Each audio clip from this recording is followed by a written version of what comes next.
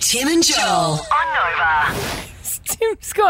Tim's got Smudgy saliva on my microphone. Well, that's what you get for trying to gross me out and make me throw up. Okay. That's actually disgusting. Are you going to wipe that down? Yeah.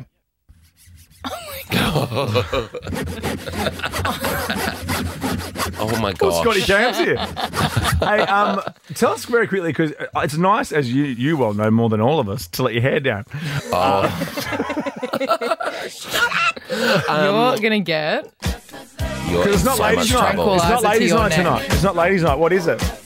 Well, according to a study completed by the University of Oxford, men need 2 nights out a week in order to stay healthy. What? Yeah, I like And I that. guess I can tick one off for the week. What do you mean 2 nights a week? I don't know. So the study suggests that men need to meet up with friends twice a week for optimal health benefits. They suggest this could be going out for drinks. Heard of it? Does that mean Joining if you go out 4 nights a week, you're a health nut?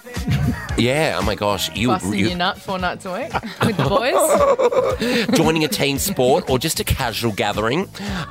They say by doing this, it'll help men reduce stress around financial concerns and job insecurity while also promoting quicker recovery from illnesses. I think that's a proper...